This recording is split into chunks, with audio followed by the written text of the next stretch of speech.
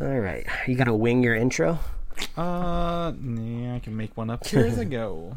It's not a bird, it's not a plane, it's Superhero Slate. It's a modern podcast where we talk about everything that's great, like movies, TV, superheroes. It's Superhero Slate, oh yeah. Hello everyone and welcome to Superhero Slate, the show where we run down the latest superhero entertainment news. We love TV, movies, and superheroes, so let's talk it all out. My name is Chris Dillard. And my name is Mike Royer. And this week we're talking about Star Wars Day 2020. That's right. It was May the 4th be with you. That was Monday. Mm-hmm. Disney Plus is apparently adding some more shows or movies later down the road, apparently. Better now than later. In other news, water, wet, you know. Also, that brings us up to the next point. Will straight to streaming cause issues with movie contracts? And more. Yeah, I feel very chill right now, Chris, because just before we got on the podcast, Chris was showing me office chairs, and it was an Iron Man themed gaming chair, and you informed me that it laid all the way flat. So now I'm just thinking about what would it be like to record this podcast if I was just laying totally flat down, and I don't even understand how the physics of that chair works, because it seems like you would just like fall directly backwards if you were laying at a 90-degree angle on a, or I guess technically a 0-degree angle, right, on an office chair? Yeah, 0 or 180. I guess. However you want to do it. Yeah, your body distribution weight. I mean, you'd have to have like weighted shoes on or something, so your head doesn't just tip it straight back. Yeah, well, that's the added feature. You have to buy the Iron Man weighted boots that keep you from falling over. You have this very strange Iron Man Marvel experience in your office chair. I don't recommend it. But I'm feeling very chill right now. It's also Mother's Day, so happy Mother's Day to all the mothers out there, the bonus moms, the stepmoms, the chosen moms. I hope you all are having a great Mother's Day. Called my mom earlier today. Had a fun conversation with her. I'm so glad I got my sense of humor from her because she lets me know that she's pretty much the only one in the office that's like funny. They like consider her like the kind of the class clown, which I think is just hilarious because I never picture my mother as being like the goofball or the class clown, but she's a county clerk in a court office, so a lot of judges now are like telecommuting. They're like doing their sentencing and court hearings like over Skype. So my mom will like nudge her coworkers and be like, "Oh, do you think the judge is wearing any pants?" Since you can't see his lower half on this Skype call. So shout out to my hilarious mother out there who is cracking jokes at the office and will be retiring soon. I'll have a retired mother here in just, I think she said 7 weeks. She is counting down the days, so she'll be retired along with my father, and they'll just be living it up. They're living the dream of never having to go to work again. So shout out to moms. Well, that's a big milestone, you know. It like changes your whole life because like when you're born, like yeah, you need to go get a job, and then what happens when you're out of a job, like on your own choosing, you're like, well, what do I do now? Well, we have the added benefit, Chris, of I'm positive this podcast will still be around when we're in our late 60s, and we'll just keep this going. We'll just podcast every day. Okay, we'll officially declare that Superhero Slate will become a daily podcast in... What do you think in like 30, 40 years? Should we I'm pick not a specific put a date? On that. You know, want to leave it open? I don't know what's going to happen next week, let alone in a year plus. Tempting the fates here. Yeah. So we're just gonna keep rolling with it until you know the internet breaks or something, and we have to, you know, something forces us to stop that's out of our control, Mike. So we'll just keep on trucking. But it's funny because you mentioned that, you know, we do this every week. We get on here and talk, but we've also more so lately been playing video games together. And talking that, and it's like it's weird because you like we've always texted, you know, for us, and then now we're playing video games talking. It's just like a normal kind of thing. I'm like, oh, I think your wife asks you who are you talking to. You're like, well, it's Chris. It's usually Chris. We have so many lines of communication, but this is the only one that we record. Yeah. Unless you're watching friend of the show Quentin Parker's Twitch stream, which I technically think our voices are being recorded or at least aired on that Twitch stream. And as soon as he starts seeing a single dime, I want a cut of that because we got premium voices. People search the internet for our voices, Chris, and we got to make sure our voices are properly monetized out there, right? No, I don't care. He can keep his dimes that he's going to get off of streaming us playing Call of Duty, not very professionally at that. Hey, so. we narrowly got third place the other day. I think if we could have flipped a coin, got a little bit more luck, we could have eked out first place in that battle royale match. But that was fun. That was a fun final circle. I guess that's the thing. We have fun with it, and that's what matters. There are too many people who take it too seriously, but we have a good time. There's a clip out there that he cut, Quentin cut, of him running around in a circle avoiding a helicopter while yelling at Mike to shoot at the helicopter, but Mike couldn't see the helicopter, so I had no line of sight. It's great. It was, and I'm just caught in the middle, like just right. I'm like, I'm shooting the helicopter and trying to pick up Mike in another helicopter. I'm like, I'm doing both here. It's a great time. This is another opportunity to say it's a free game. Just go download Warzone. You're going to need lots of hours. It's a big old file. You're going to have to do a lot of downloading. Then there'll be a lot of hours of figuring out what you're even doing. But it's a fun sandbox map.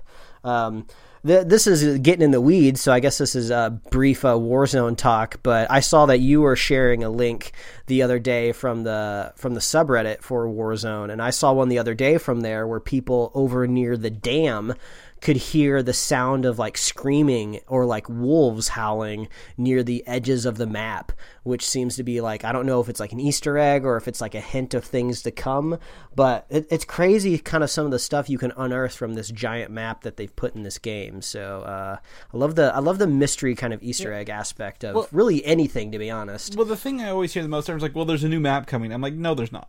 There's still so many secrets on this one we haven't uncovered. Why would they create a new one and put it out there when this one still has things to be unturned or they gotta flex the map a little bit more. They got to do a little bit more with it before they chuck it out. Yeah, they can change. I mean, they haven't really changed any POIs, but changing modes, and they added a game type where you're like, if you survive a bounty, your teammate comes back in. I think that lasted like 2 days before they swapped it back over.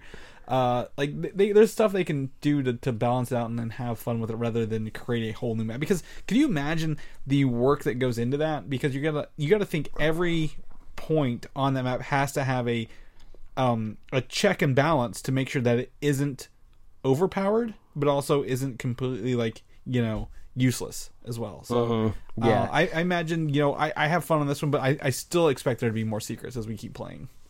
Yeah, I keep playing this big kind of like sandbox free game, and I'm just waiting for a big IP that we really like, that we talk about, to kind of pull it off. We briefly mentioned maybe Star Wars could possibly do it.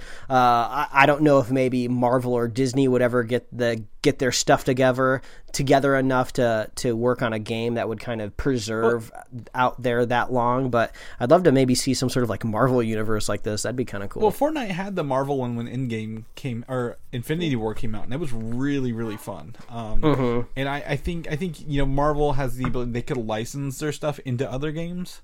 Yeah, it's just easier for them right now to license until they own or really get a game studio of their own up and running. Yeah, exactly. And the same with Star Wars. Like, their focus is on, the media and the content, not the gaming.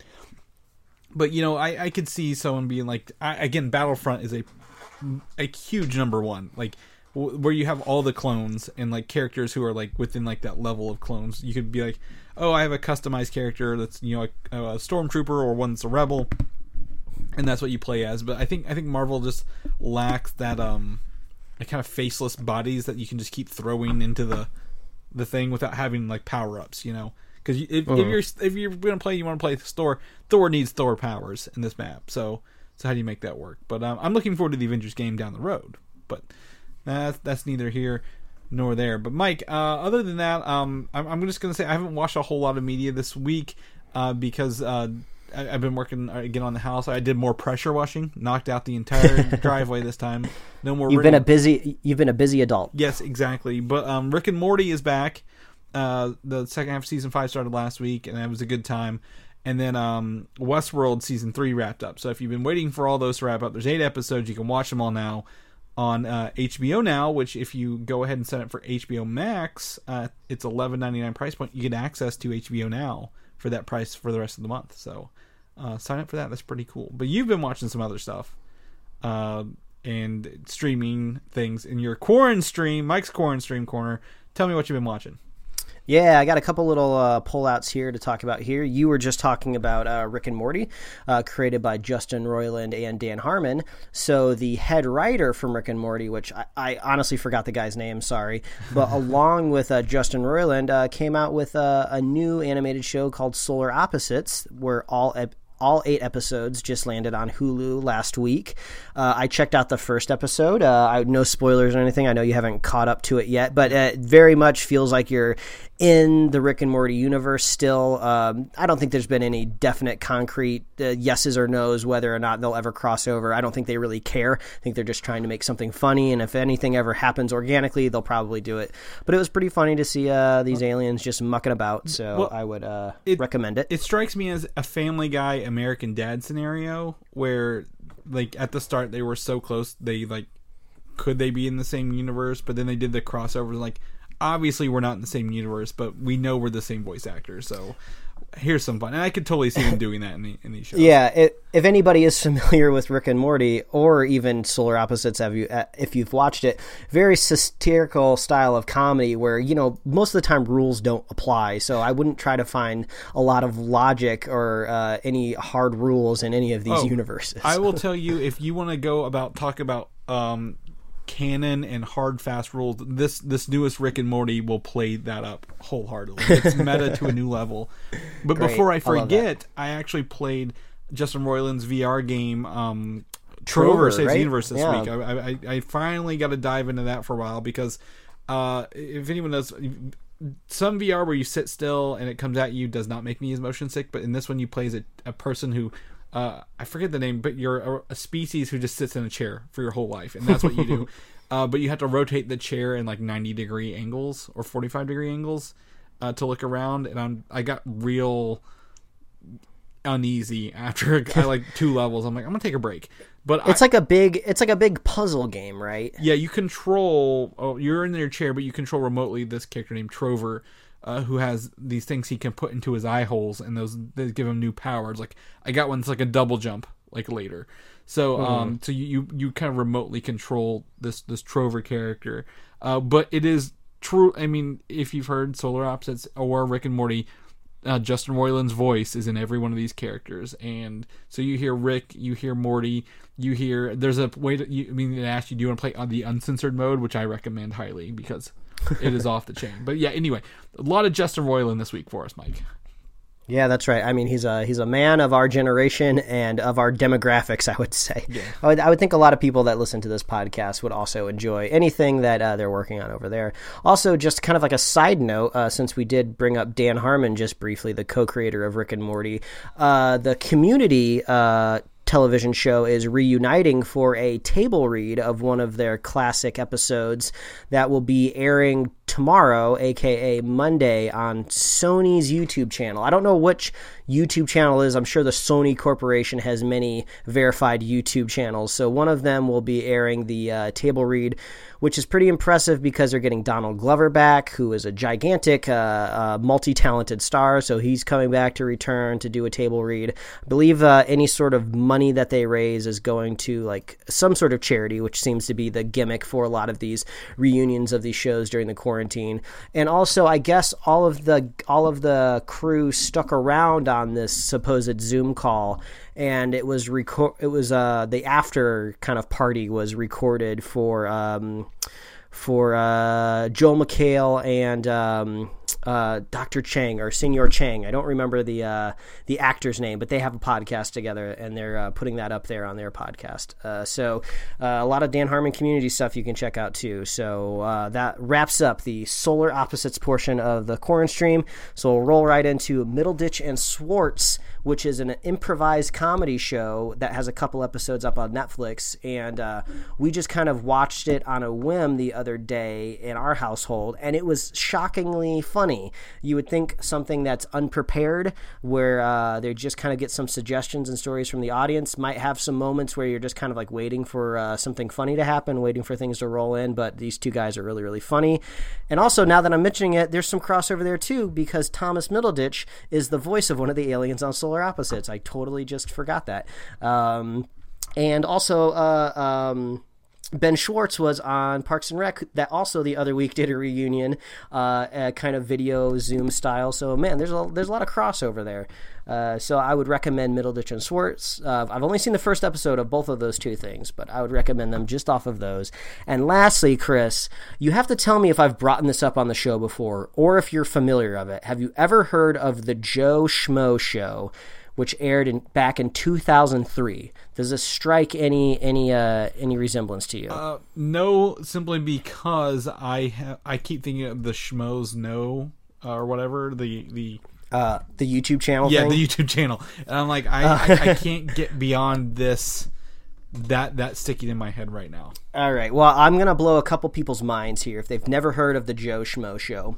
So the Joe Schmo Show back in 2003 came off of the heels of the popularity of Survivor. This was back when competition reality shows were the new thing. Every network wanted one. It was crazy. Everybody was doing all these different gimmicks of them.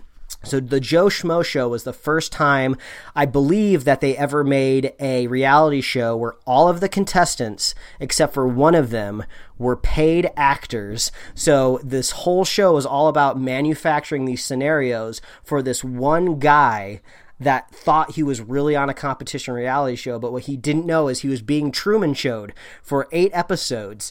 And I kept telling my wife about this on and off for the past couple months. I was like, have you never heard of the Joe Schmo Show? Do you know anything about this? She's like, I have no idea what you're talking about. It sounds like a totally fake show. So I opened up our favorite app, the Just Watch app, to see if it's streaming anywhere, and it wasn't. But, I kind of got a feeling of this is kind of a niche show. Not a lot of people know about it, so I bet there's a chance that it's old enough and slightly obscure enough that it just is on YouTube. And lo and behold, it is. So if you just search Season 1 of the Joe Schmo Show, it is on YouTube. You can go watch it right now.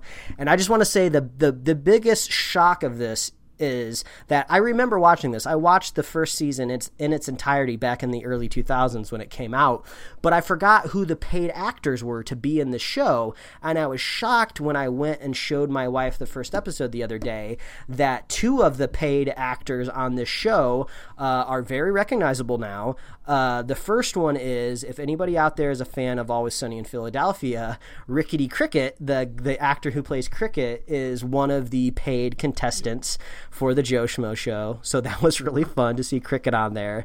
But secondly, in her very first kind of breakout role, I think she even describes it in the Joe Schmo Show as her first really paid gig ever, is Kristen Wiig, who is a gigantic star now, should be on the screen currently right now in Wonder Woman 2, 1984, if there wasn't a quarantine right now. But it was crazy to see her playing like this relationship doctor, Dr. Pat, on the show. So I just have to say it's a crazy experiment. They edit the show in a really clever way where they still edit it like a reality show, but then every once in a while they'll cut away to the behind the scenes because all of these people are worried about blowing it. This is supposed to be something that they film and they turn into a whole season of a TV show, so they're really not trying to blow it. They don't want this guy to know that he's actually in a fake reality show, so it's really, really funny. If anybody else is familiar with like kind of Los Angeles radio or even Kevin Smith's podcast friends, Ralph Garman plays the quote unquote like judge / host of this fake reality show, which is called The Lap of Luxury. So I just really have to recommend it. It's so weird, bizarre, and hilarious. So go check out the Joe Schmo Show. It's on YouTube right now. Just somebody uploaded it. It's in that classic 4:3 aspect ratio. You're getting all the great satirical hits of kind of early 2000s reality show in it. So yeah, go check out the Joe Schmo Show. I won't spoil anything, but I do very vividly remember the last episode where kind of everything is revealed to the guy, and it's an amazing moment. It's worthwhile to at the very least watch the first episode and then at least watch the last episode. So there you go, Mike's Stream Corner wrapped up. Well, I'm gonna go ahead. I just did a quick wiki on this, Mike. I'm gonna drop another set of bomb. How this relates to us? Yeah. Here. Yeah. It is created by Paul Wernick and Rhett Reese, who did Deadpool. Oh, the movie Deadpool and Zombieland. Wow. Hey, I mean, those are some smart guys. They know what they're doing. Yeah, and it was 3 seasons of this show. Yeah, they did a follow-up season that I was unaware of because this was back in the day before I think anybody was tracking television shows well, it was on the internet. It was on Spike TV. So I forgive you for not being tuned into Spike. Yeah, I mean, there's a chance that one year you could have Spike TV on your cable plan, and then the next year it wasn't there anymore. And then I saw that they brought it back like in 2014 or something. And I honestly wouldn't be surprised if like Netflix tried to make a show like this in the future, because they're really kind of kicking their reality shows into gear right now. So yeah, go check out the Joe Schmo Show. It's this crazy experiment. I have no idea if it lives well beyond its first season, but the guy that they cast for the first season is just perfect. Like, they couldn't have put a better stooge in that spot to just kind of soak up all this fake reality show. It's just great. Yeah, I never get the opportunity to talk about reality television on our podcast, but in the quarantine stream corner, anything goes. Is this even reality? Is this considered reality? Well, when Andy was watching the first episode, she's like, "Is this real? Are you punking me right now? Are we actually watching a real thing?" I was like, "Oh, we're watching a real thing. There is 8 more episodes."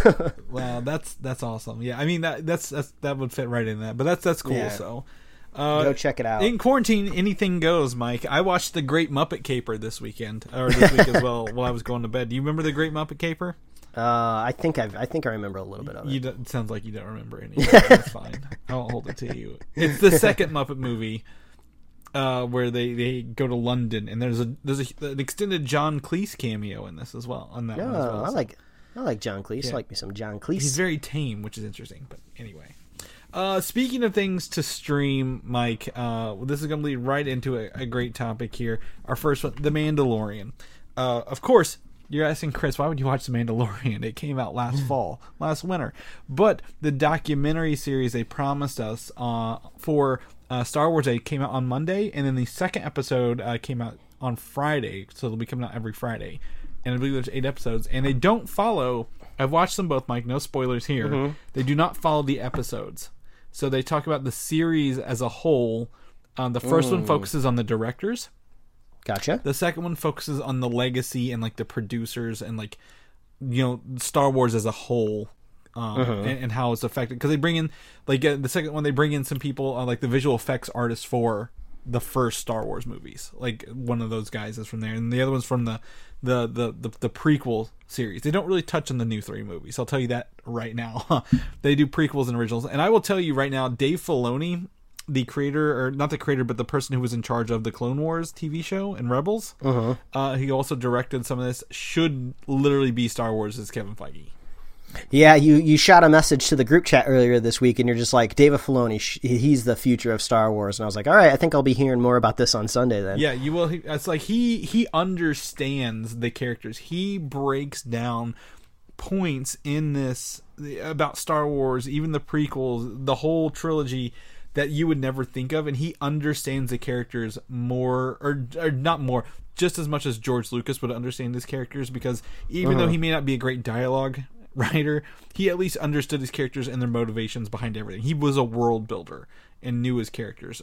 So I think Dave Filoni, I think we're going to see a lot of good things come out of him, and I would say put him in charge of all your Star Wars movies. Yeah, I mean, that's great. I mean, he's literally probably one of the few people in the Star Wars universe that has the most face time, just like mileage, like hours, like, you know, what do they say? It takes like 10,000 hours to become an expert at something. Like, name another person besides maybe George Lucas who has spent as much time with Star Wars in a professional setting as Dave Filoni, because he's been with the Clone Wars, like running seasons, so many episodes. He's just been in the trenches. So yeah, I think he's a great pick. Yeah. One thing that I didn't realize was when you look at kind of like the branding for this documentary, I believe it's called like The Gallery. Yeah. It's like Disney's The Gallery, and then it says like The Mandalorian. So maybe they're setting up some sort of thing where maybe we'll even be getting like behind the scenes documentaries for the Marvel shows that come out here hopefully soon. Yeah. Well, we always talked about, you know, what Netflix only gives you the movies, right? Disney Plus needed a differentiating factor, and they can give us literally the bonus scenes on the DVD content, behind the scenes features. They can set this up. They're setting this up as this whole show, like not even just like a single episode you go and watch. You just go watch, like they're going to do 8 episodes. And I'll tell you, I'll be tuning in every week to watch these. They are that good quality of stuff. But also, I forgot to even put this in here. The Clone Wars wrapped up on Monday. So we're completely done with that show. And I will tell you, out of the last season, there are 3 main story arcs. The last one is unlike anything I've ever seen and experienced, and I cannot wait for other people. I know a lot of people watch it. I'm not going to tell you anything, Mike, but I can't wait for you to get there one day, eventually. Ooh, that's great. I just love the way that you're talking about it, because it really makes me excited, because I'm still working my way through the meat of the original series. So I really feel like I'm hitting a curve here where the kind of the maturity and the sophistication of the story is only going to increase where I'm at right now, which is good, because even for like a teen swim, like a slightly below adult swim maturity of a show is still doing some pretty intense stuff. It sounds like it ramps up even more, so I'm really excited. Yeah. The final 4 will be talked about for a very long time, so I'm excited for you to get there and experience that.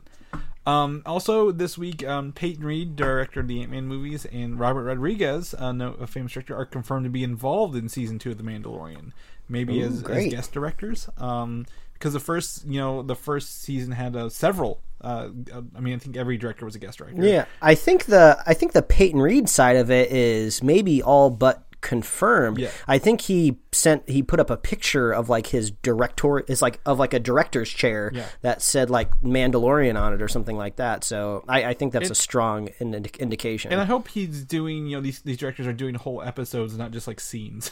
Like guest directors, because I think Robert Rodriguez was a guest director on Sin City or something like that, or he had Quentin Tarantino guest direct on that thing or whatever.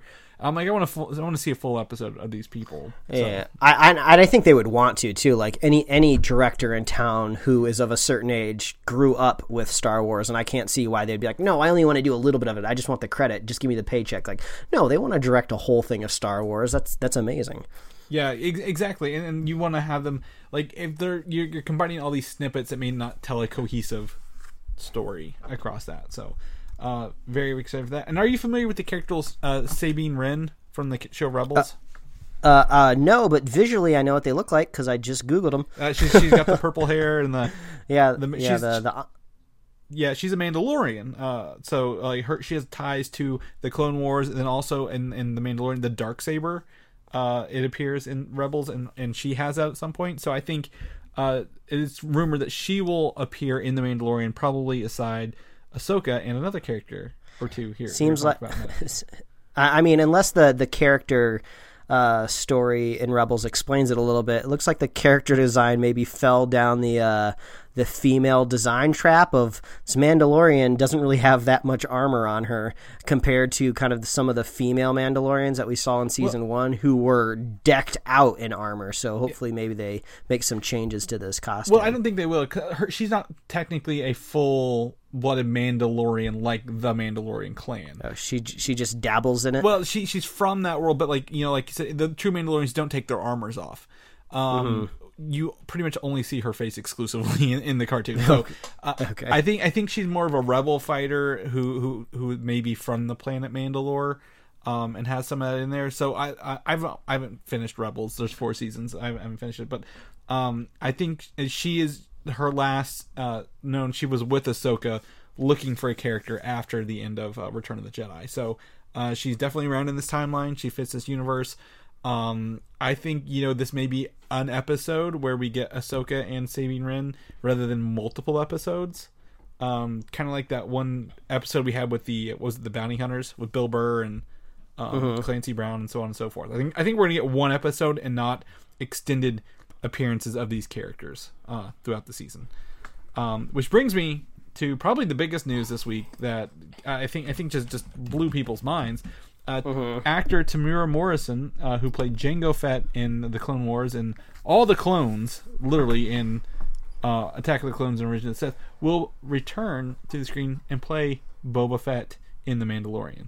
Man, I mean, next to Han Solo, Boba Fett's got to be one of the most popular characters, I would say, in all of Star Wars lore, which I think is really indicative of how strong just like the cool fucking armor is.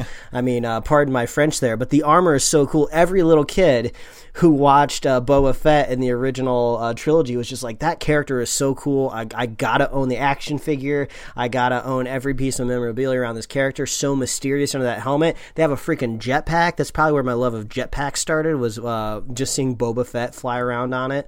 So it makes sense that, you bring this character back. And I'm sure there's somebody out there who knows all of the thrown out canon from the books that don't exist anymore. But I feel like has his kind of emergence or escape from the Sarlacc pit been explained in any way? Multiple times. Because I feel like it's gotta be at some aspect. So I could only assume that there's a way for him to get out of it. In episode 5, I think they are on Tatooine, right? Well, when they fight Ming-Na Wen, who was the other assassin. Yes. Which is where Boba Fett's supposed to be. He could tie into this, as a bounty hunter sent after a Mandalorian bounty hunter sent after a Mandalorian. Well, what's the strongest theory right now? That the character that was kind of hovering over that assassin at the end of the episode might be Boba Fett. Yeah. So, I mean, it makes sense if he's still on that planet.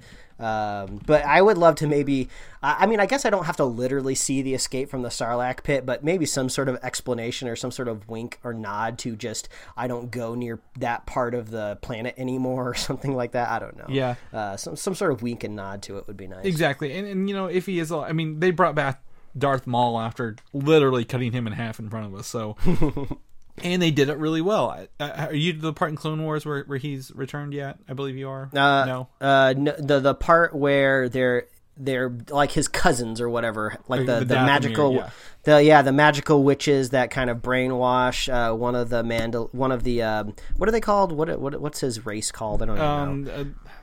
The horny people. Yeah. They're playing this Dathomir, and they're the men. Sabrak, I believe.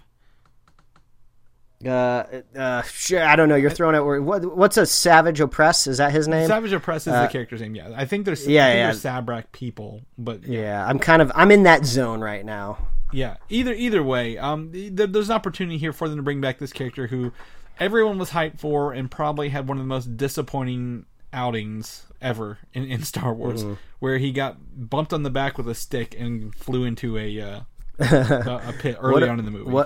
What a way to go. I mean, it sounds really pathetic if that did indeed kill him, but obviously it didn't kill him. It probably is just like, he's a bounty hunter. He probably gets thrown into pits all the time on accident or on purpose. So this is just like another Tuesday for Boba Fett. He just went on and did a bunch of other things. He's like, I'm tired of this bounty. I don't want to deal with Jedis anymore. I'm going to do something else right now. Mm-hmm. The only way that they could possibly dash our host with this is to make it a flashback. I suppose it's a possibility, but I think it's pretty cool that they're casting the guy who played Jango Fett. I don't know the chronological timeline perfectly, but it seems like age wise, I think that all kind of makes sense. If he had to play.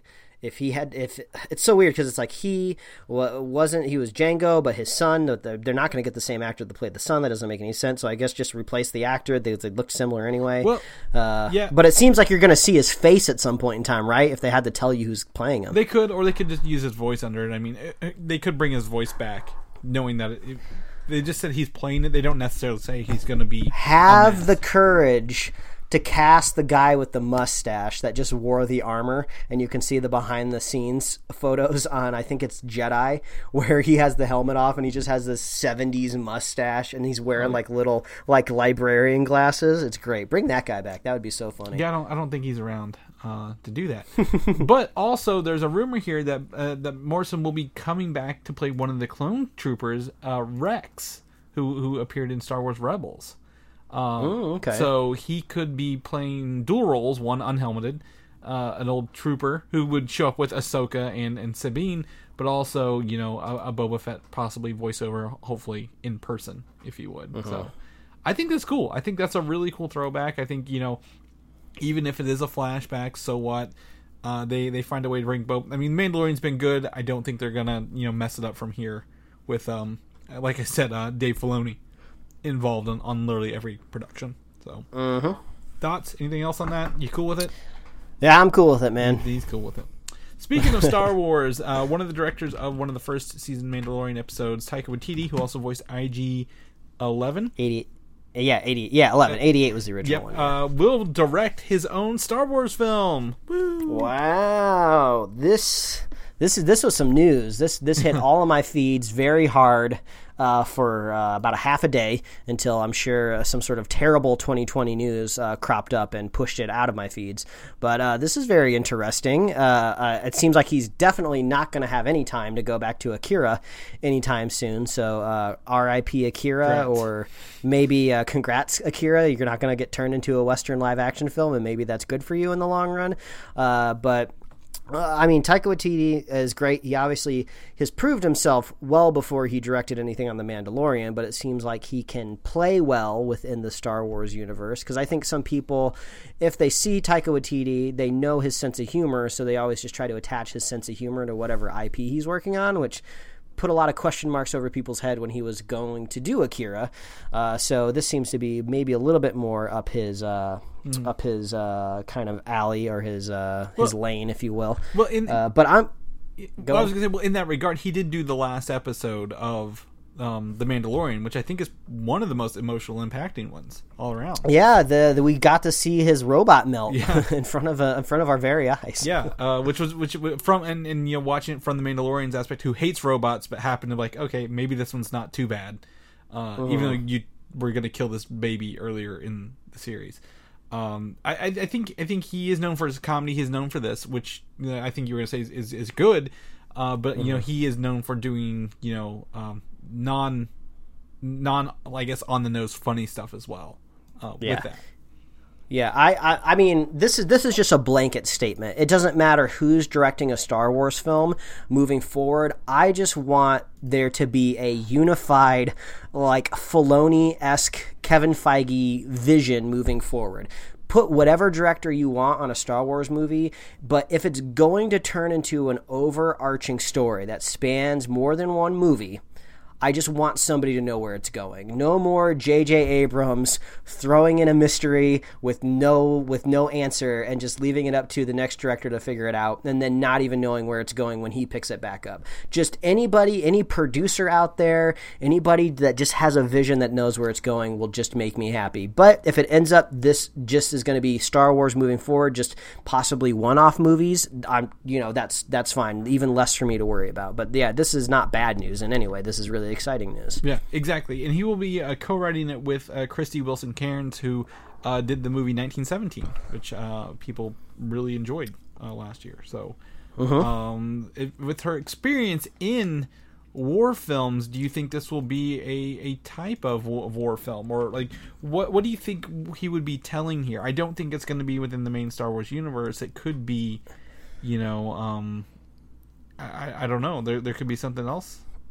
Yeah, I mean, the biggest takeaway I had from the brief stint of Star Wars story films was my favorite thing about Rogue One was seeing what it's like to actually be in a Star War. Yeah. What is the real what is actually war? So if anybody wants to pick that story thread up and move it forward, I'm okay. I'm okay with that. Her also other project was working with Edgar Wright on his next movie, The Last Night in Soho.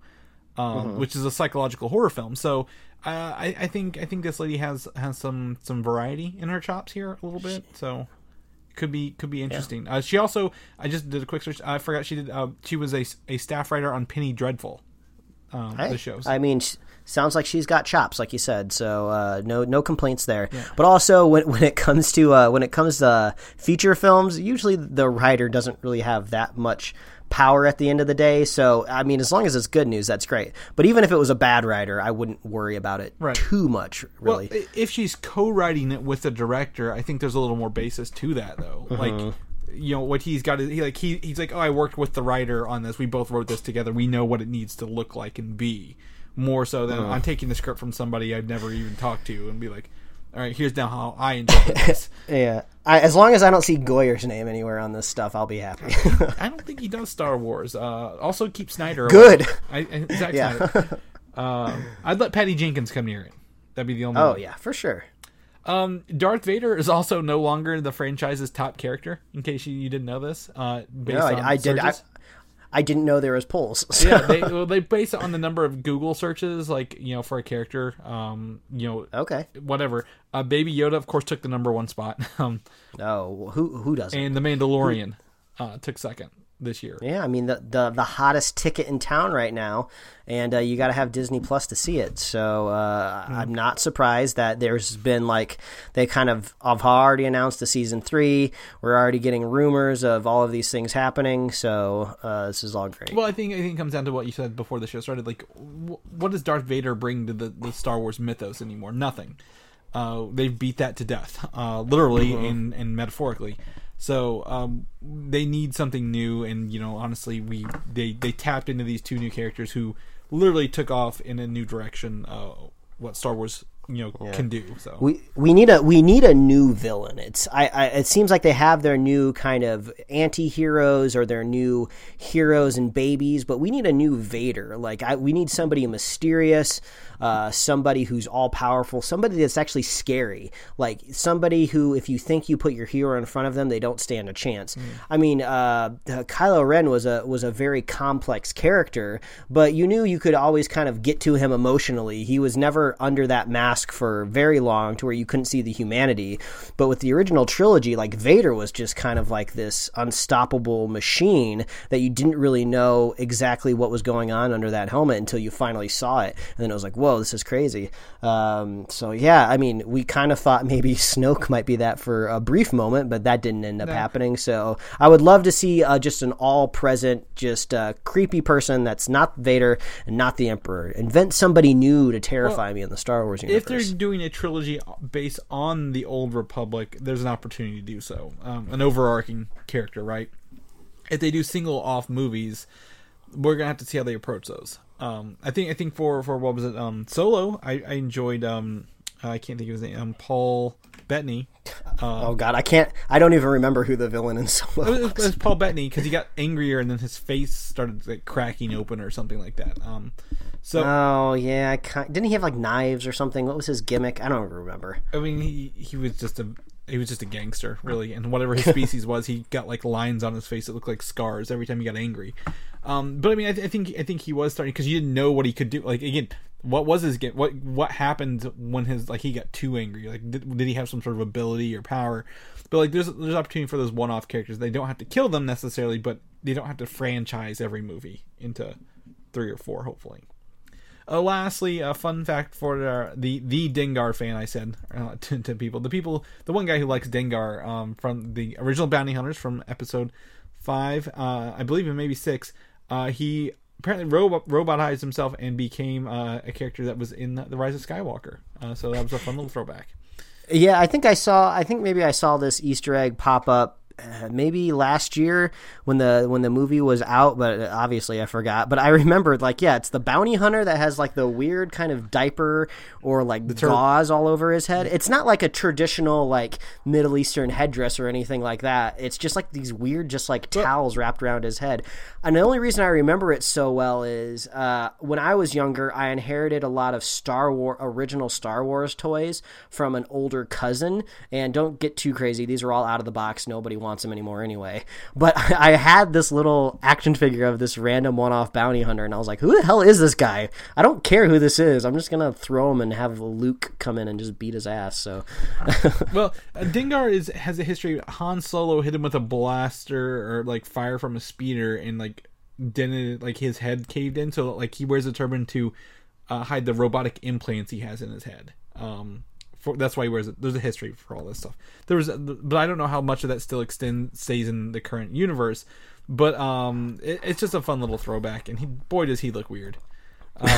Boy does this guy look weird. So that's fun. Star Wars games, we were talking about at the top of the show, and one that has been out for about a year now, a little over a year, Vader Immortal, the VR series, is making this transition from Oculus to PlayStation VR this summer.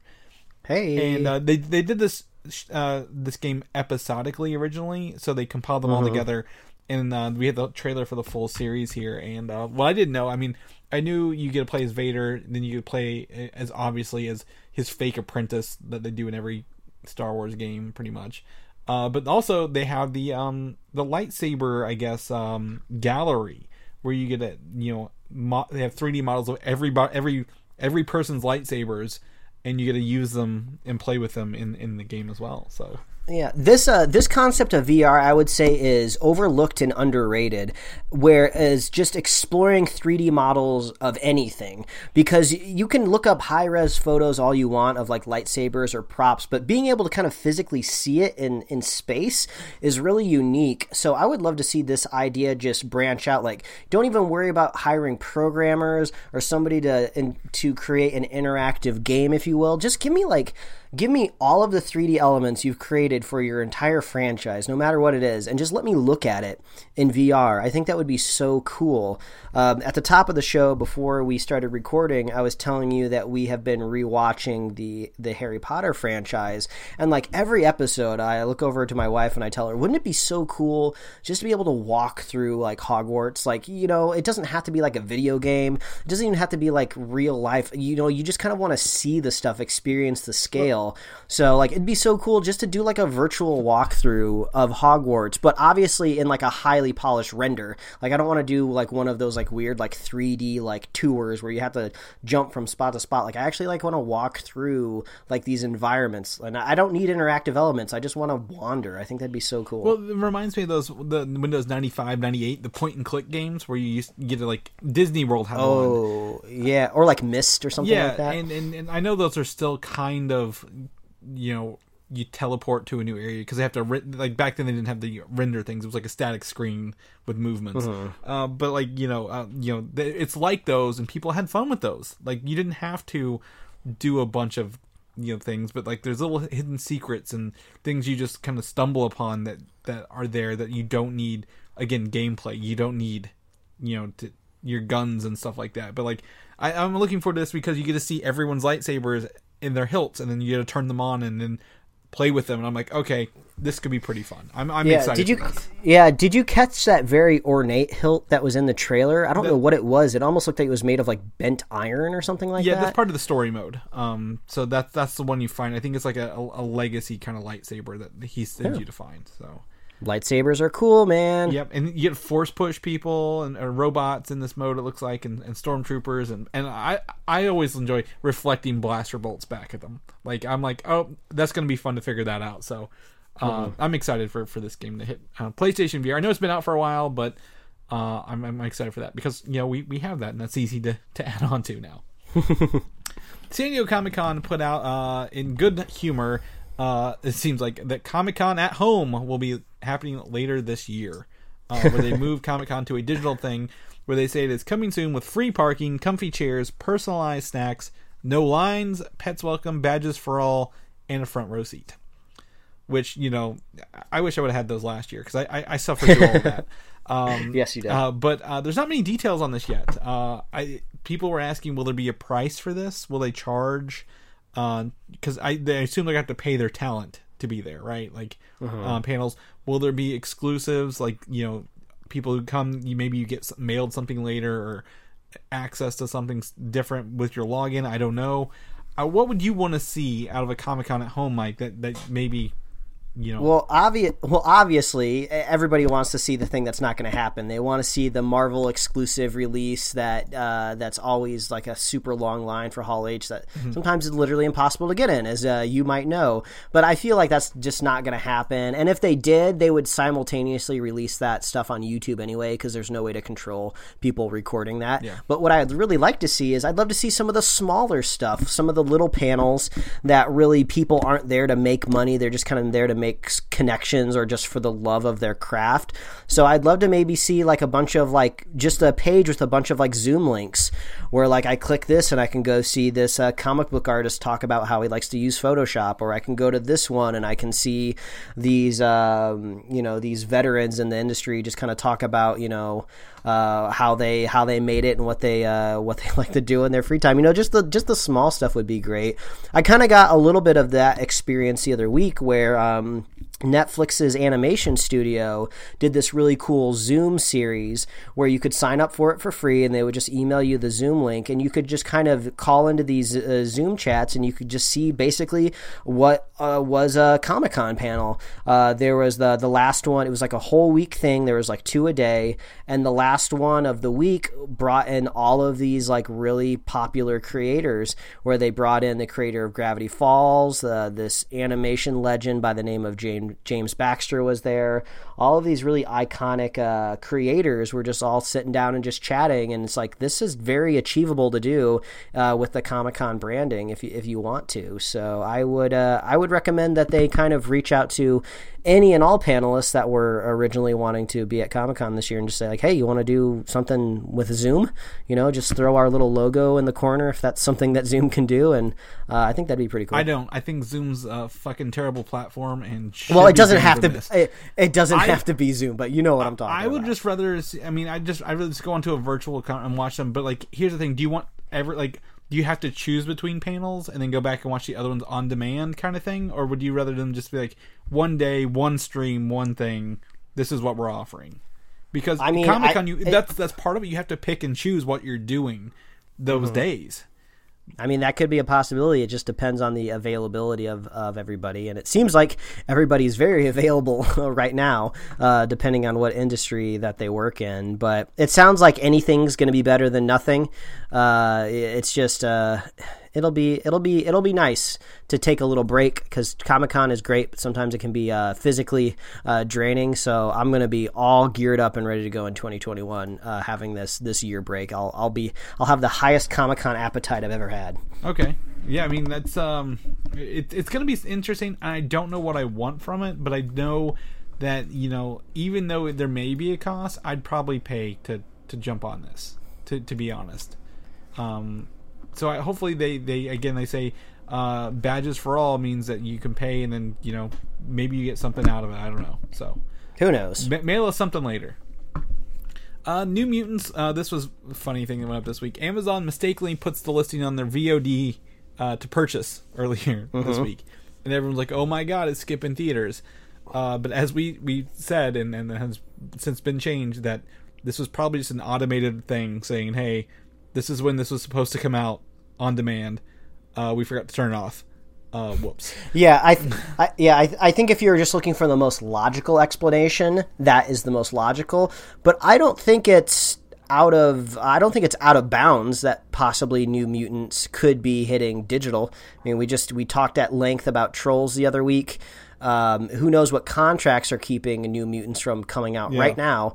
But it's highly possible if everybody who's involved that has a financial stake in New Mutants, wants to roll the dice. I suppose contracts could be changed, but I'm down for this. I just need this movie out.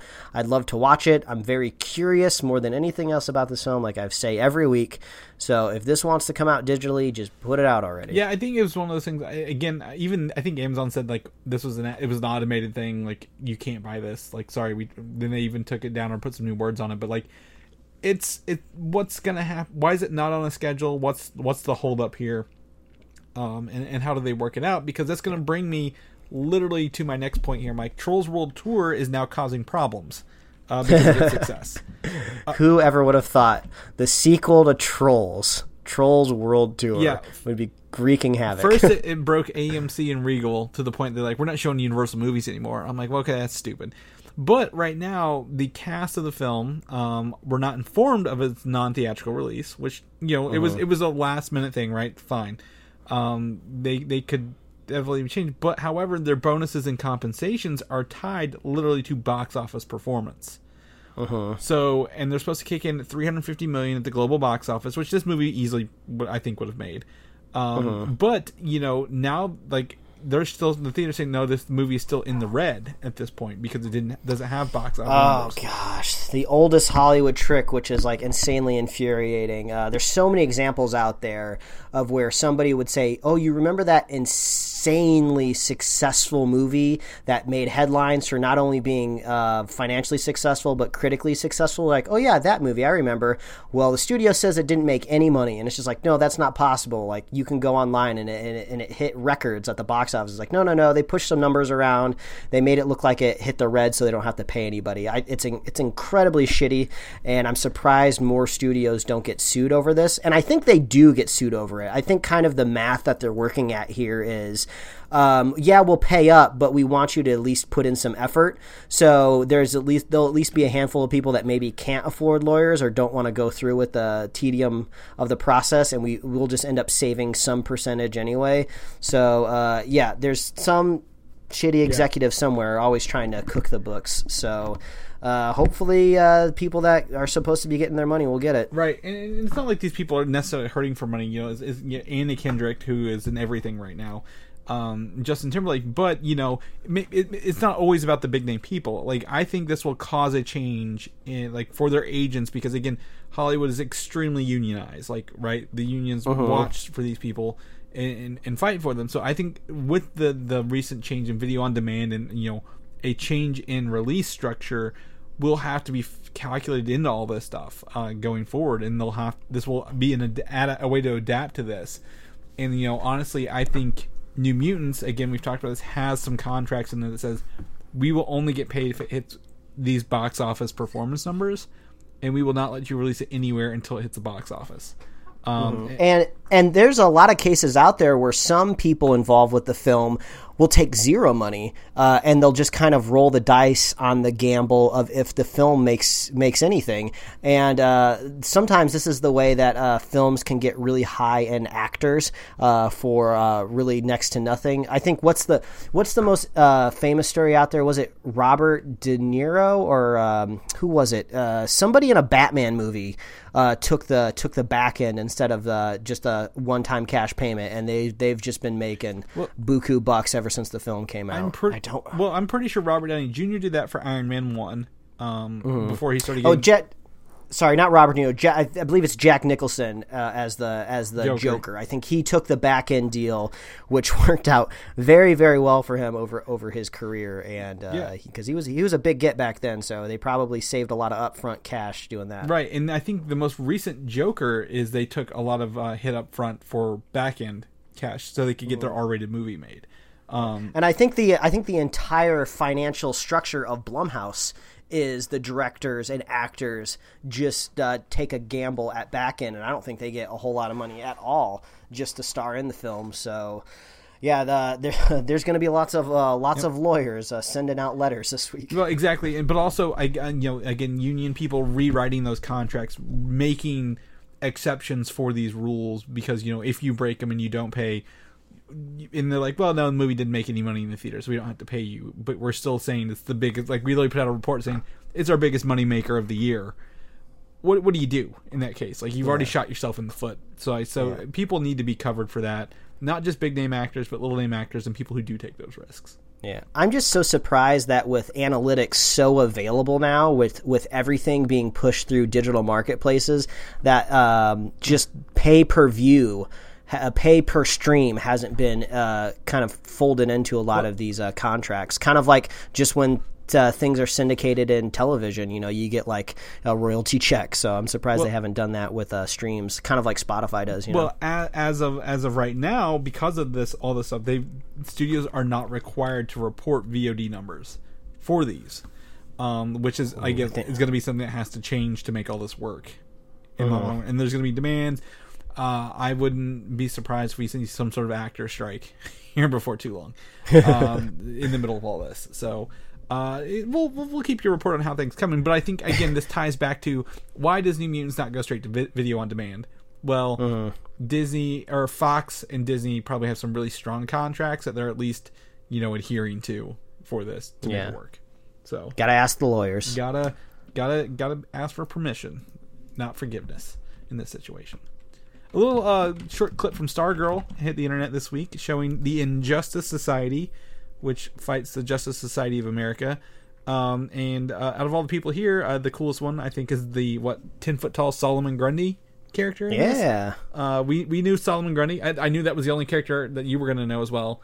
So I made sure he was in the title here. Well, actually, now that I'm looking at the list, Sportsmaster is familiar. Well, because of the very, very strange villain, very old comic book invention there with Sportsmaster. But and actually, no, I guess it's just Brainwave, Wizard, and Icicle and Dragon King are the ones that I'm not familiar with. Yeah,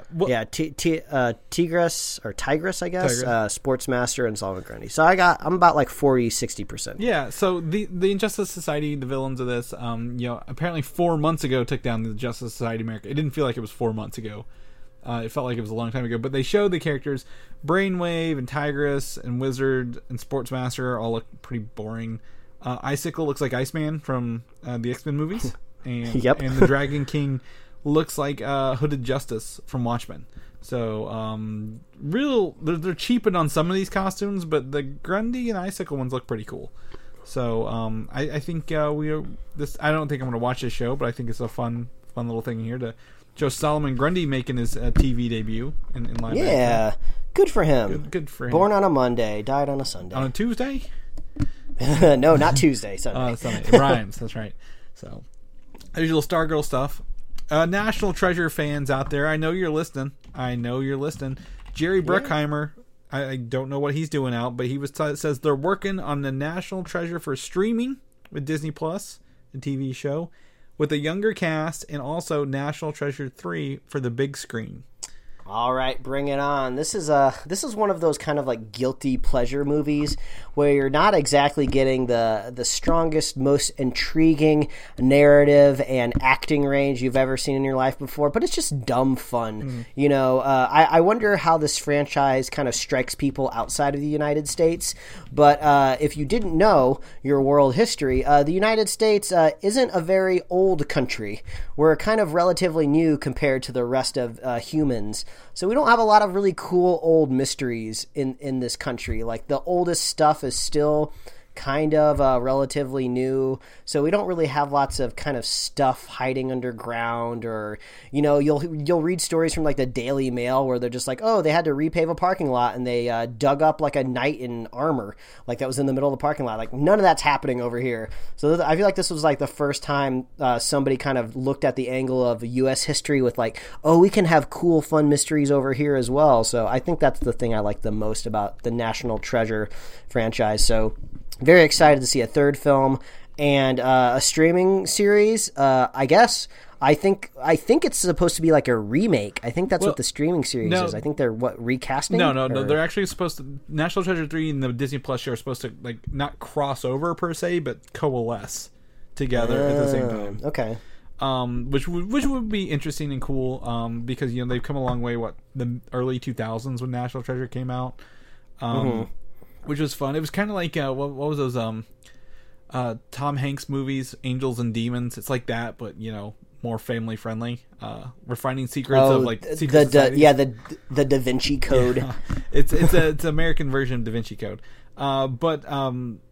I think that's fine. I mean, if Nicolas Cage has time outside of being Joe Exotic on the new TV show. My gosh, that is crazy. We were never really going to talk about that on this show, but I think that is some solid casting there. Yeah. I still feel weird that everybody is so infatuated with this very flawed person that maybe we shouldn't be looking.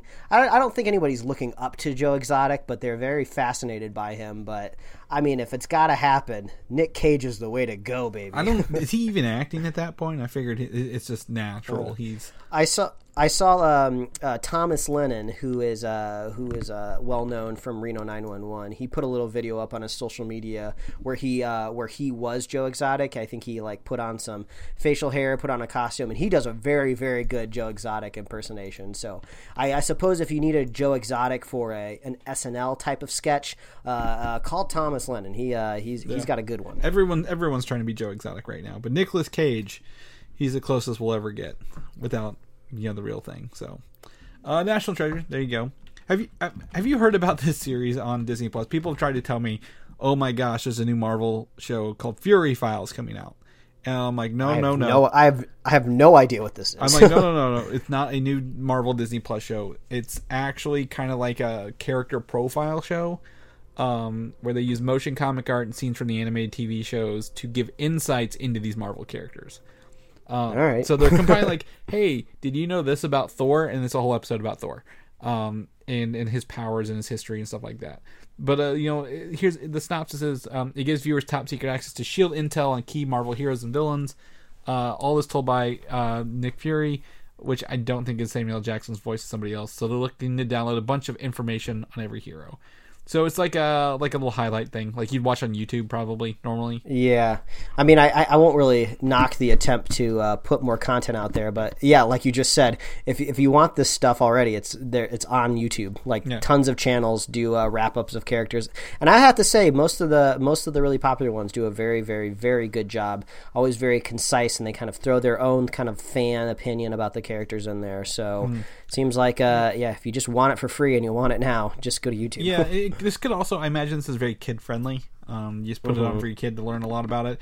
And, since they're not creating new content and we're unable to make some, this is probably thrown together very easily. Yeah, it's really easy. You just type in, like, history of Silver Surfer. Like, the top 5 hits are going to tell you everything you need to know about Silver Surfer. Yeah, exactly. Or, like, hey, here's some video clips. Do we own the rights to those? Throw them together. We're making a show. Yeah.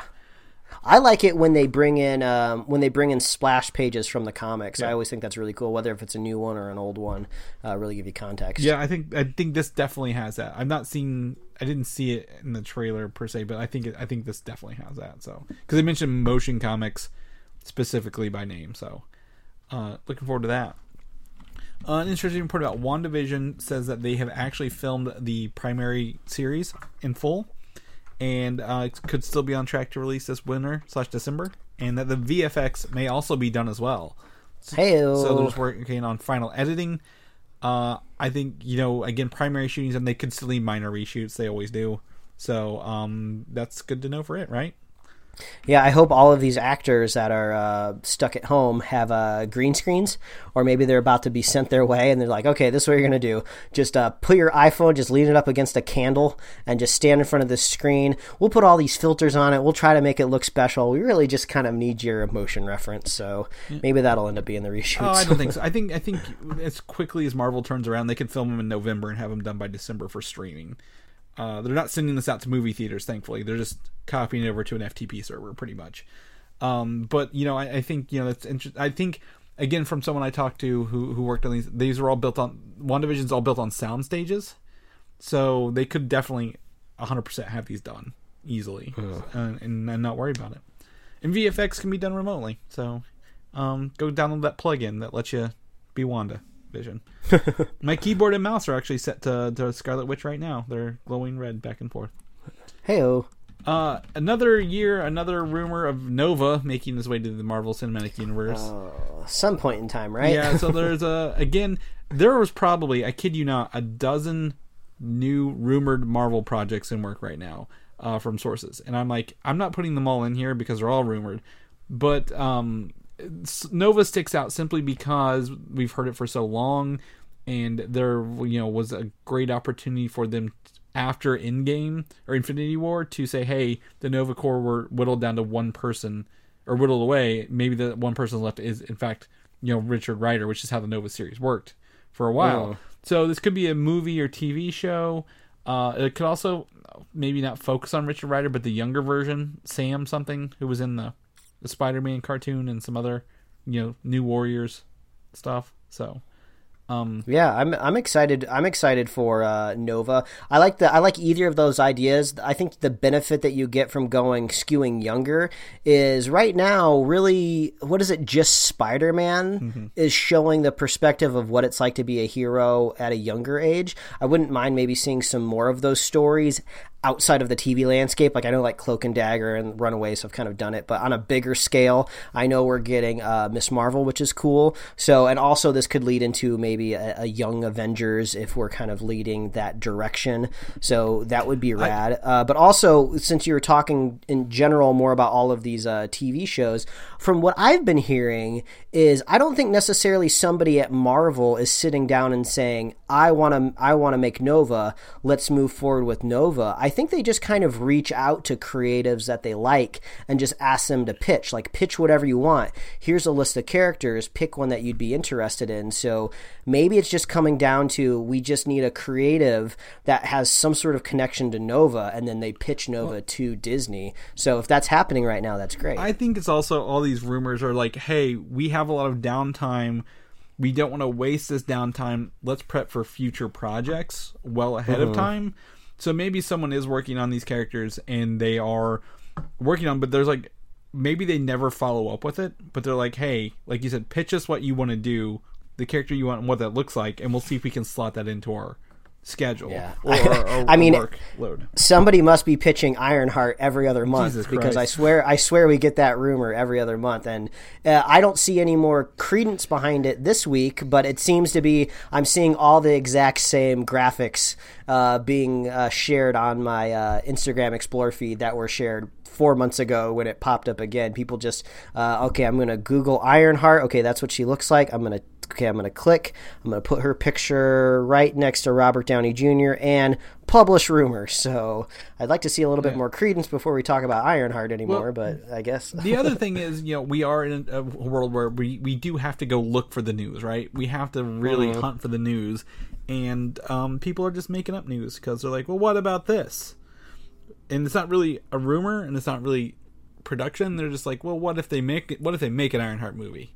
Or like when Boss Logic is like, here's what this would look like if they crossed over. I mean, there's a good chance that Ironheart is going to be developed because eventually they're going to run out of characters. I mean, they have plenty of money. They got plenty of runway to keep making this stuff. So at some point in time, it's either you adapt Ironheart or you reboot Iron Man and you reboot the whole MCU. So they'll probably hit Ironheart first. Yeah, she's so new. I don't know if she has any relevance in the MCU as a whole. Whereas you could do, there's more characters that could take that place. Well, I mean, the last time we brought up Ironheart, we talked about kind of like the biggest problem where like her kind of connection to Tony Stark has kind of already been given to Spider-Man, which I would think just historically more in the comic books, Spider-Man seems to be attached more to, I would say, Captain America. So the movies have kind of pivoted him more towards Tony Stark, so it's just like, well, where's Ironheart's way in? There's definitely room for a character like this, but like, what's her connection going to be to Tony Stark? It's got to be different than Peter, you know? Right, exactly, and you just can't introduce another technically smart child who just happens to hack into Tony's stuff after he's dead, kind of thing. That was my favorite part about Far From Home is they didn't have to introduce the idea of holograms and drones and how Mysterio could possibly control all of these things and do all the groundwork because the MCU had kind of already put all of that technical, quote unquote mumbo jumbo out there and had explained it. I mean, even Peter is really, really smart, but he's not exactly making all of this high-end stuff. He basically cobbled together web shooters. He got those things going. So it's just like, well, how do you make like a child prodigy make a whole armor suit without her being just very neurotic and her personality just rubs everybody the wrong way? Because it seems like you'd have to be very, very narrow-minded genius to build like an iron suit, Right. Well, and also the thing with Spider-Man is he just showed up one day and Tony's like, it was like, okay, I know who you are. Here's all my technology for you. He didn't even have an origin on how he made his stuff. He just kind of had to. He just inherited it right away. So no more just unexplained smart characters. Because at least with the advantage of Tony Stark, when you meet him in Iron Man 1, is his father was really, really smart. And even if he was smart, he used it to profit off weapons. And weapons are very achievable to make in technology. We've been living in a world with missiles all of our life. So to kind of see him cobble together an iron suit, in a cave with a box of scraps, is a little bit more believable. But if you're gonna throw a child at me who is just incredibly smart, at whatever age she's at, what is she? Is she like a teenager, 14 or 15? I believe. Same age as like Miles Morales and Kamala Khan. They're all the same age. Yeah, if you're gonna put her in there, there's got to be some sort of disadvantage of being super smart. Either people don't like her, or her family can't keep up with her, or she's got relationship issues with normal people, because there's just there's no way you can build all of this stuff just out of nowhere. They even stretch that to me when Peter and either other adaptions of movies can just kind of put these things together. It's just you got to explain childhood genius in some way, Yeah, you don't want it to be her character to be too conveniently on par with this, because then you're just well, that seems really, really convenient. But at the end of the day, I'd love to see him pull it off. That would be very satisfying to see an armored suit back out into the world, no matter who's under it. Yeah, exactly. And I typed New Warriors here. I meant Nova would be part of the Champions, which is what Ironheart's and Kamala Khan are part of as well. So it seems like every week we're going to get young heroes in Marvel, and I'm I don't see this happening. Maybe they could bring Rhodes back in. Maybe Rhodes kind of comes across this girl who's maybe she's very, very smart, but doesn't really know kind of where to put her energy or where to put all of this talent that she has. So maybe Rhodes is just kind of maybe I'll just give her maybe just a gauntlet or a boot that Tony used to have, and just hey, play around with this. Or maybe she steals it and she toys around with it and she starts to kind of understand it. So at least the concept of her building armor is at least seated in something. She doesn't build it out of nowhere, Well, if you look at Iron Man 3, again, not the strongest movie, but the Harley Keener character could have. If Ironheart had been around in 2013, that's where she could have really thrived. Is if he crashed and she fixes the suit for him, kind of thing. Maybe that's something. Rhodey's suit's breaking and he can't fix it anymore. Yeah. Because that's all that lets him walk now is the suit. Yeah. Yeah, it's got to be an older version of the suit, right? I don't care how smart a child is. I don't think anybody else on planet Earth can understand that nano suit like Tony Stark could, because it's just so complex. So it might be kind of fun because they'll be able to roll back the armor to kind of more of a practical pieces on a body. Exactly. He could have had some old bunkers that he didn't, that haven't been blown up, that have those old armors in it. Yeah, we saw how much tech he had out in the world. Even just some of those rescue suits that kind of went out and kind of controlled the population. Yeah. Maybe some of those scraps are just laying around somewhere. Mm-hmm. See, Ironheart, way more interesting than Nova at this point, but we'll get there. I'm going to talk about a series called Secret Warriors, and this is also rumored to be in early development for Marvel Studios. They are hunting for a writer. That's where this is right now. But there have been several iterations of Secret Warriors. One of the most recent ones was actually on Agents of S.H.I.E.L.D., where they had Quake and Yo-Yo and a couple other characters. They were 3 episodes deep, and then that was it for these Secret Warriors. The newest Disney XD series focuses on the young female heroes for Secret Warriors, like Squirrel Girl, Miss Marvel, Spider-Gwen, the animated one that they did for a while there. And my favorite is actually the Jonathan Hickman written comic series. I have all of them behind me in hardback. It's where the character Quake was first introduced, Yo-Yo, the comic book versions of that, and they're Nick Fury has them doing literally secret missions while he's hiding from the government. I think that's great. That all sounds awesome. That would be great. However, I feel maybe does this Secret Warriors tie into the younger Nova, the Ironheart, the Miss Marvel thing? Is this what they're trying to pull together, more in line with the Disney XD series? But in our defense here, why they wouldn't be, Marvel likes to borrow names from very well-known comic series, Age of Ultron, and never followed the actual story the comic book did. So Age of Ultron the movie is not Age of Ultron the comic book by a long shot. So it could just be borrowing the name for that, down the road.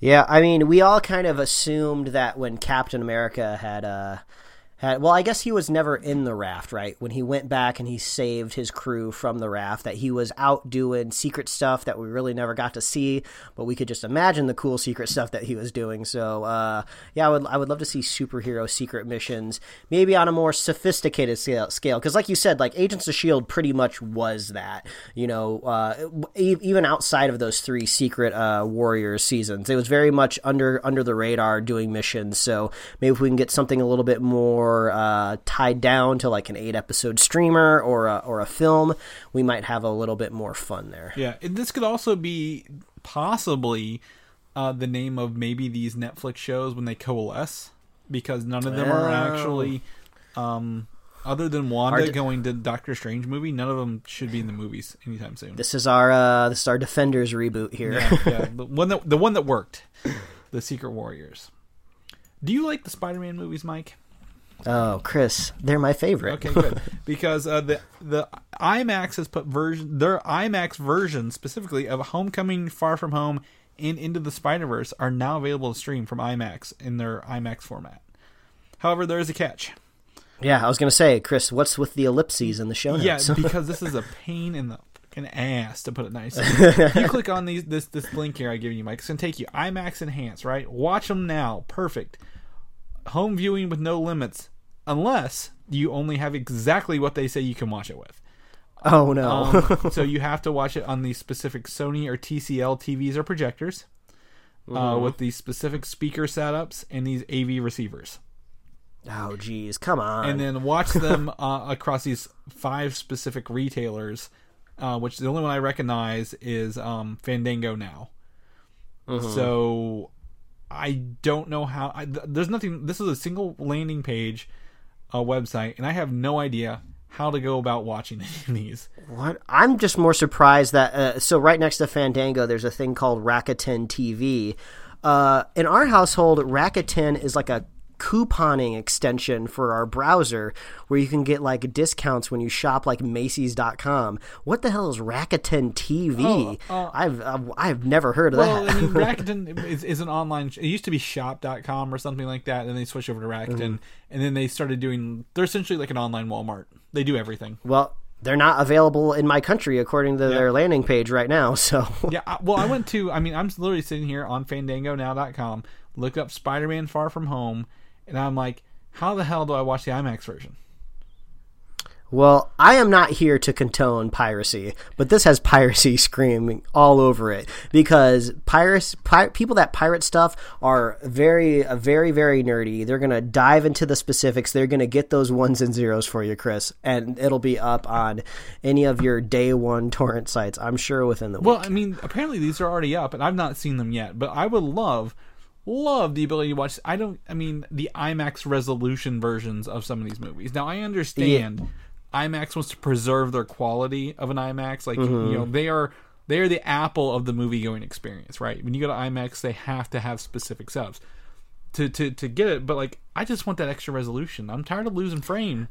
It's cut off, Mike. I don't like it. Yeah. It seems like from a layman's point of view, basically the at-home experience would be when you're watching a movie, instead of seeing the black bars on the top and bottom of your TV, even though your TV's already widescreen, those black bars are basically going to disappear, and you're going to get a little extra movie. You're not going to be stretched to fill the whole frame. You're actually going to get those missing pieces that the black bars cover for IMAX. Yeah, I'm just doing a little bit of a search here, Mike. I'm just doing some quick. Chris is doing some investigation for you folks out there. He's going to get to the bottom of this. Yeah, I'm looking for the IMAX versions on some popular download sites, Mike, and Spider-Man is not here. But if you want to watch A Beautiful Planet, you can find it in here.